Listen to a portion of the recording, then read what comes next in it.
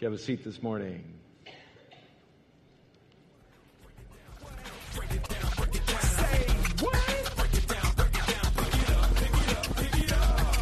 Step into the party, pull my windbreaker, fast shoelaces, can't nobody take us. Yes, yes, y'all, and the DJ calling. The party don't start until the sunshine's falling. Break it down, break it down. Say what? Break it down, break it down. Say what? Break it down, break it down. Pick it up, pick it up, pick it up. Break it down, break it down. All right, we started a new series today called Toxic, right? Talking about how can we insulate us in the toxic environments that we end up, and we're going to look at a variety of things as you saw on the screen. Today we're talking about toxic relationships and how inferiority can get in there, and just looking at how do we recognize, deal with, and insulate ourselves from those toxic experiences. And here's the definition of toxic for you. Anything containing poisonous material capable of causing serious sickness or even death. So I think we all agree toxic is like not a good thing, right? As we're going to look at, what do we do when those not a good thing stuff, when that toxic stuff, that poisonous stuff gets into our relationships especially, and what that does to us. Now the challenge for us as we start on the topic this morning is that we have this toxic dilemma. And the toxic dilemma is simply that if you're already a Christ follower, then Jesus is saying to you that your business as a Christ follower is to be out there in the world representing Him, right? So you can see He even says in Matthew 10 to His disciples, as He does that, He sends them out. He says, I'm sending you out like sheep among wolves. Let me see. Sheep among wolves. Who wants to be the sheep that's among the wolves, right? I mean, this is not a comfortable situation, right? This is not, the sheep in the middle of wolves is probably a little on the nervous side, wouldn't you think? Now, the reality is that description is what He is doing every day with each one of our lives. If we're already a Christ follower, He's saying, listen, this is what I'm going to do.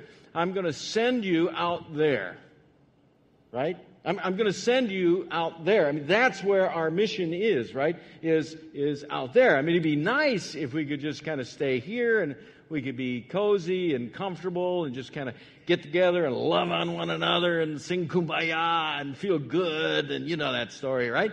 The trouble is, what does Jesus say? Jesus says, well, wait a minute. I'm sending you, right? So He sends us. If you're a Christ follower, He sends you out there. The trouble is, out there can be toxic. Wolves for lambs would be toxic, kind of poisonous, right? Definitely a threat. And that's our dilemma. Our dilemma as Christ followers is the place that Jesus sends us, the relationship that He pushes us toward and drives us to out there in the world, inherently have the possibility of being poisonous and toxic to us. If you look at 2 Peter, Peter describes what's happened to Christians, to Christ followers, who've been out there in the world and they've let the world retake them. Okay? They were Christ followers, but they went out into the toxic world, into toxic relationships, and they got poisoned by the situation. It says, if they, those Christians, have escaped the corruption of the world by knowing our Lord Jesus and Savior, the Christ, and are again entangled in it, are overcome, they are worse off at the end than they were at the beginning. Kind of muffed reading that, but you get the gist, right? The reality is, they were Christians, they were in the world, but they got overtaken by the world, and He says, now what? Now they are worse off than they were in the very beginning, before knowing Christ. This is our dilemma. This is our dilemma. Where Jesus sends us, the relationships that He drives us to be in relationship with unbelievers, inherently has the potential of being toxic. Unbeliever relationships can be toxic. We get this great statement in 1 Corinthians from Paul, and he's writing to the church in Corinth. And remember that Corinth in its day was like Las Vegas on steroids, right? I mean, this was a radically sinful place, right? And so Paul, writing to Christians who are sent to this radically sinful place, right, out into that world, says, do not be misled. Bad company corrupts good character. A couple of things there. One, don't miss his first statement. He says, do not be what? Misled. It is so easy to get misled, isn't it? It's so easy to get misled, to think naive thoughts. So you're single and you're out and you meet this nice guy and he's pretty good looking and he seems nice and he's kind and everything about him seems like really good, but he's not a believer. And you say, well, he's got potential. And so you start dating and your relationship develops and you get to know him and you keep saying to yourself, well, he's got potential. But as you're together, the longer you're together, all of a sudden, he starts putting pressure on you to do some things that you know are not in sync with what it means to be a Christ follower. You're together longer, and all of a sudden you find yourself doing some things that you know are contrary to what God's design would be for right, holy relationship. And you're in the relationship so deep before you discover how toxic it is. That would be being misled. Don't be misled, right? Don't be naive. Don't be misled. Paul says, listen, bad company corrupts good character. See, we enter into these relationships hoping that our good influence will be strong enough and great enough that it will overwhelm them and they will become better or even a Christ follower. The trouble is the opposite risk is equally at play. The opposite risk is equally at play. That their influence on us can take us further and further away from being faithful and being the Christ follower we're called to be. If you look at 2 Timothy, Paul writes to Timothy trying to raise up this young pastor, and he says, avoid godless chatter, because those who indulge in it will become more and more ungodly. Their teaching will spread like gangrene. All right, let's unpack it. First, what is godless chatter? Godless chatter. What is that? Well, that would be words, conversation, maybe even actions that are simply devoid of God, right? Godless chatter. Something that is devoid of God. He's saying, listen, you ought to avoid that. Avoid the stuff that is devoid of God's presence. Why? Well, because if you get into that, notice it says, it will become more and more. It will make you more and more ungodly. It will influence you. It will rub off on you. Notice it's more and more. Is it an overnight thing? Of course not. But after time, after time, after time, the more and more you have that influence you and get that poured into you, the more and more you're around that, the further and further it's going to take you away from the person God wants you to be. Young people who just graduated from high school are getting ready to go off to college. Are you listening? Because that's where you're headed. You're going to be surrounded by a ton of godless chatter.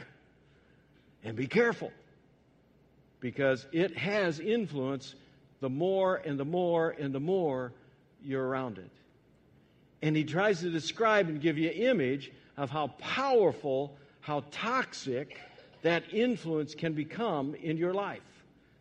He describes it as spreading like gangrene. You all familiar with that gangrene stuff? Does this fall in the not good category? I think so, right? Right? It starts out as just, an infected cut. I mean, it just starts out as a small infection. But what happens? More and more over time, as it goes untreated, as it's allowed to grow, more and more it becomes toxic and poisonous until it ultimately can kill you. That's the image. So we get in Scripture here a stern warning for us to understand the risk and how serious it is when we engage ourselves out into the world that we are sent to engage. We need to not do it naively, not be misled, but understand the risk. Scripture is so strong on this that Paul in Corinthians would give a kind of a stern warning about long-term relationships between Christians and unbelievers. He says, do not be yoked together with unbelievers. For what do righteousness and wickedness have in common? Or what fellowship can light have with darkness? What harmony is there between Christ and Belial? Or what does a believer have in common with an unbeliever? What agreement is there between the temple of God and idols? For we are the temple of the living God. You get the gist, right? What's the warning? Can't tell you the number of wives over the years who have sat in my office and shared with me the hurt and the discouragement and the difficulty in their marriage because their husband is not a believer. And they're surrounded by the toxic nature of his unbelief. And they don't know what to do. That's why Scripture warns and says, wait, don't be misled. Don't be misled. Understand the risk that we Christians have as we engage in a toxic world where we're sent. Second thing is, unfortunately for us, not only does the world have the possibility and the great potential of being toxic, but sometimes that toxic nature finds its way into the fellowship, right? It finds itself here in the church itself. That our relationships, even as believers, can have toxic elements bleed into them. And we see this in Scripture in at least a few different places. Here is 2 Timothy. This is the Apostle Paul writing to that young pastor Timothy. Paul is probably writing this from prison in Rome. So he's in prison. He's facing his death shortly after this. He's in a difficult place. And he writes to Timothy saying, do your best to come to me quickly, for Demas, because he loved this world, has deserted me and gone to Thessalonica. Do you sense Paul's a little hurt in that experience? Well, what's happening? Well, Demas is somebody who is part of Paul's missionary entourage, right? And in another place, Paul refers to him as a faithful follower. But here, what happens? The faithful follower, when Paul is in prison, decides he needs to go home to Thessalonica, and he deserts Paul. And Paul receives this as desertion, and he is hurt by it. And their relationship has become strained and toxic. Or you can look at here, 2 Timothy, he says, Alexander the metalworker, he did me a great deal of harm. The Lord will repay him for what he has done. You too should be on your guard against him, because he strongly opposed our message. So here's another guy that Paul's having trouble with. Now this is the great Apostle Paul, remember? Right? And he's having trouble with this guy named Alexander the metalworker. Now, we don't know the whole story on this thing, but based on other texts and other things it says, it appears that Alexander is a leader in a church, and Alexander just doesn't like the way Paul preaches. Well, let me tell you, don't tell a preacher you don't like the way he preaches. That's not going to make any friends, okay? I'm just putting you on warning here, okay? You get it? Yes, I mean, that just doesn't make for kumbaya stuff. No way. So, Paul is kind of a little upset here with Alexander, and he's got a toxic relationship with Alexander. Or, in Acts 15, you get the experience between Paul and Barnabas. Now, Paul and Barnabas, these guys are awesome together. They're out there doing missionary journeys together. They're healing people, raising the dead. These guys did some incredible, awesome stuff together in the power of the Spirit and the name of the Lord, right? They are building and extending the kingdom. But when you get to Acts 15, they get into a face-to-face. And their relationship goes sour. Because Barnabas is an advocate for a guy named John Mark. And Barnabas thinks John Mark ought to go on this missionary journey with him.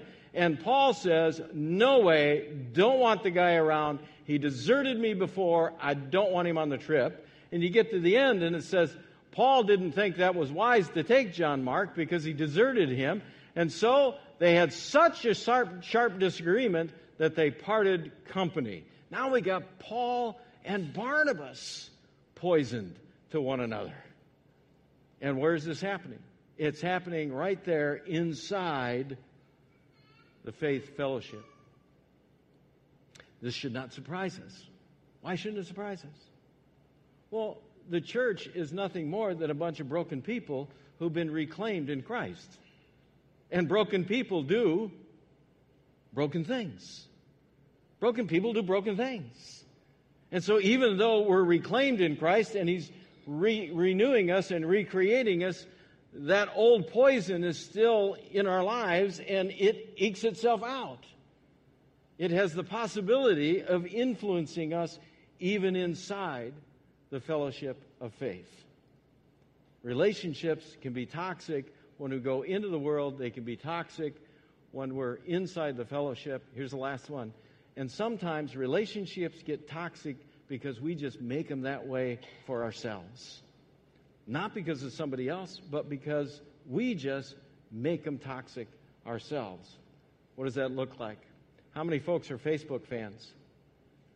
2 people. 2 people are Facebook fans. Good. Good to know there's somebody else like me out there, because I go on once every 6 months. Anyway, but like Facebook, right? What happened? You get on Facebook and, right, there is, loving family. They look incredible. Oh my gosh, what an incredible family. Or husband and wife. Jeez, they've got the best marriage in the world. I can't believe how incredible their marriage is. Or so-and-so got a promotion and it's all over. And it's like, oh boy, he's succeeding and doing well. Right? And then the inference of all of that is what? They got a great marriage. Mine stinks. They got a great family. Mine's messed up. They're getting a promotion and I'm just stuck where I am. What do we start doing? Right away, we start comparing ourselves to those people that we're in relationship with. And we start putting ourselves lower and feeling inferior, and we get an attitude towards those people, even though we're not even talking to them. Amen? Does this happen? We see that. And we bring a toxic attitude into a relationship with people we aren't even talking to. We're just looking at them on Facebook. Next time you get that temptation and you see this incredible family or this incredible marriage or a guy succeeding or a woman who's succeeding in their work, instead of getting that attitude, get off Facebook, pick up the phone, call them up and say, I want to buy you coffee. Because you're awesome, and I think God wants me to be that awesome, and I need to learn how. That's not an inferiority opportunity. That's an opportunity for them to tell you how God's been working in their life. But we make it toxic. So what do we do? What do we do? Hopefully by now we've figured out toxic is a reality for us. If toxic is a reality in our relationship, we need to not be naive about it. Don't be misled. We need to be able to see it and name it. When it's in our relationships, we need to be able to see it and name it. There's a great story, Luke 15. It's the story of the prodigal son. You know the story, right? Young man talks his dad out of his inheritance, goes off into the foreign country, spends it all on wild living, has a great time. Must have gone to Corinth, I guess. Had a great time, right? And now he's blown through all the cash. He's feeding the pigs for some Gentile, and he has this reality check moment. It's in verse 17. It says, when he came to his senses, he said, how many of my father's hired servants have food to spare, and here I am starving to death. Great opening sentence. When he came to his... What does that mean? He had a toxic reality check. He looked at his situation and he named it and said, this is toxic. This is poisonous. He looked at his situation and he named it. Now, this is hard because some of you are in a relationship right now that's toxic. And you need to be able to face it and name it. And if you can face it and name it, you also can change it. The young man named it, and then he took a step to change it. Jesus called Peter out in his toxic attitude and relationship. We're talking the Apostle Peter inside the faith, right? Jesus says, hey, we're coming to Jerusalem, and I'm going to go there, and they're going to arrest me, and they're going to crucify me, and don't worry, 3 days later I'm going to rise, and it's all for your good. And Peter listened to all this, and Peter says, Jesus, whoa, wait, you got it wrong, man. This can't happen. That's just impossible. No way is this going to happen. And Jesus calls him out, and he names the toxic relationship, and he says, Peter, get behind me, Satan. You're a stumbling block to me. You don't have in mind the concerns of God, but merely human concerns. What's Peter's problem? He's thinking more about himself than he is about what God wants to do in life. When you name the toxic relationships, when you name them, you have to understand you're naming the reality of that toxic relationship because it's taking away the future that God has for you. That's what poison does. It takes away the future. You have to name the toxic relationships, but once you name them, you have to take a step. Now, it'd be easy just to say, well, the first thing you got to do is you just got to name it and walk away. You got to name it and turn away. You got to name it and turn away. But it's where you turn toward that's important. When you name it, you got to turn back to your faith relationship. You got to get right and tight with the Father. That young guy, that prodigal son who said, whoa, this is toxic. What did he do? I'll set out and I'll go back to my father and say to him, Father, I've sinned against heaven and against you. I'm no longer worthy to be called your son. Make me like one of your hired servants. So he got up and he went where?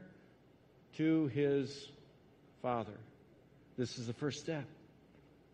When you name a toxic relationship, you got to get the right person involved. You got to turn and get back into that right relationship with the Father. Think about Jesus. Think about Jesus. What did he do all the time?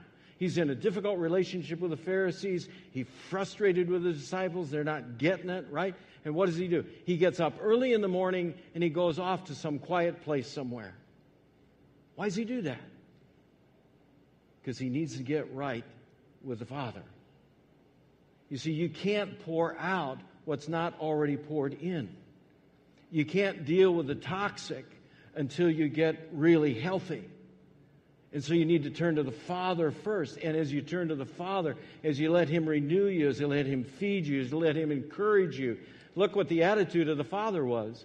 When the Father saw the prodigal coming back, what? Well, he's still a long way off. A long way off.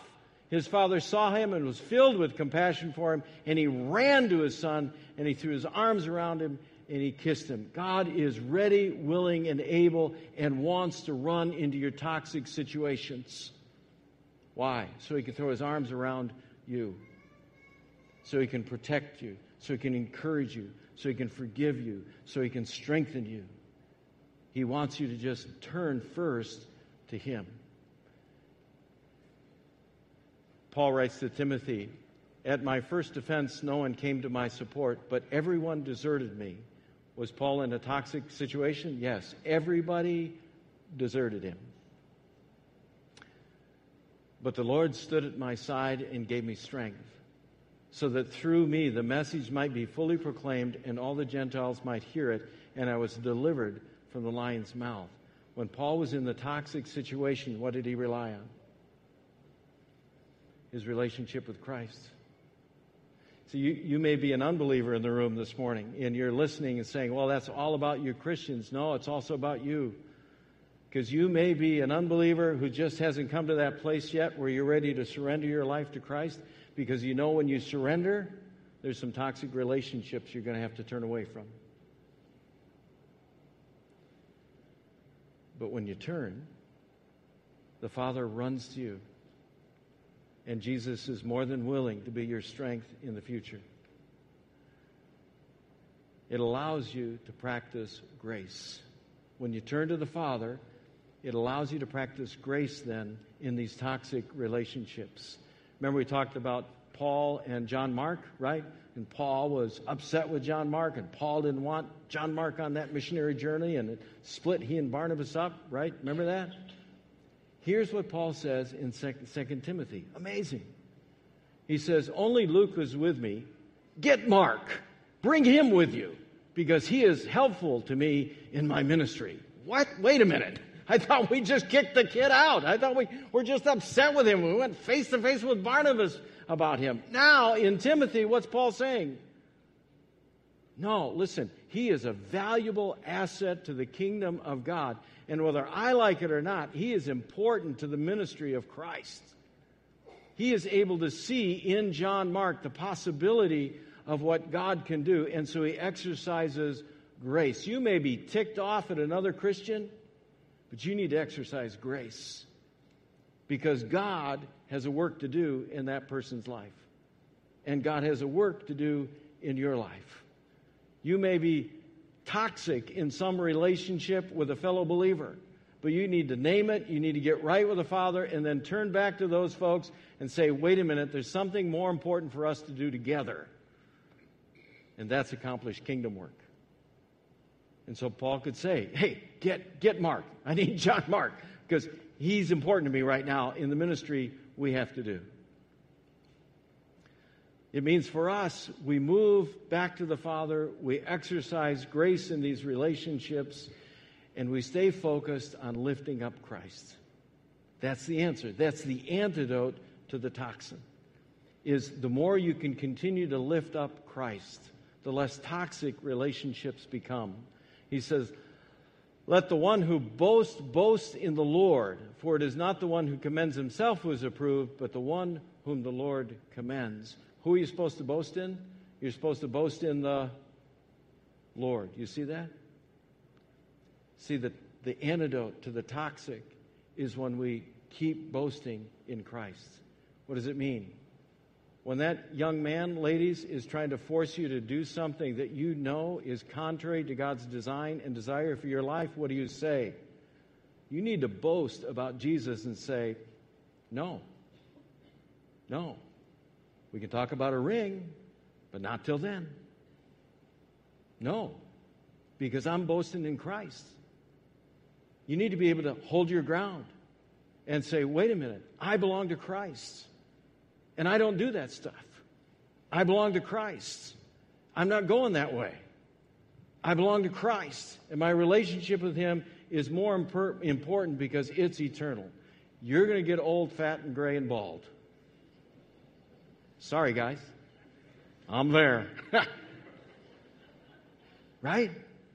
You need to stand up, boast. You need to boast in Christ.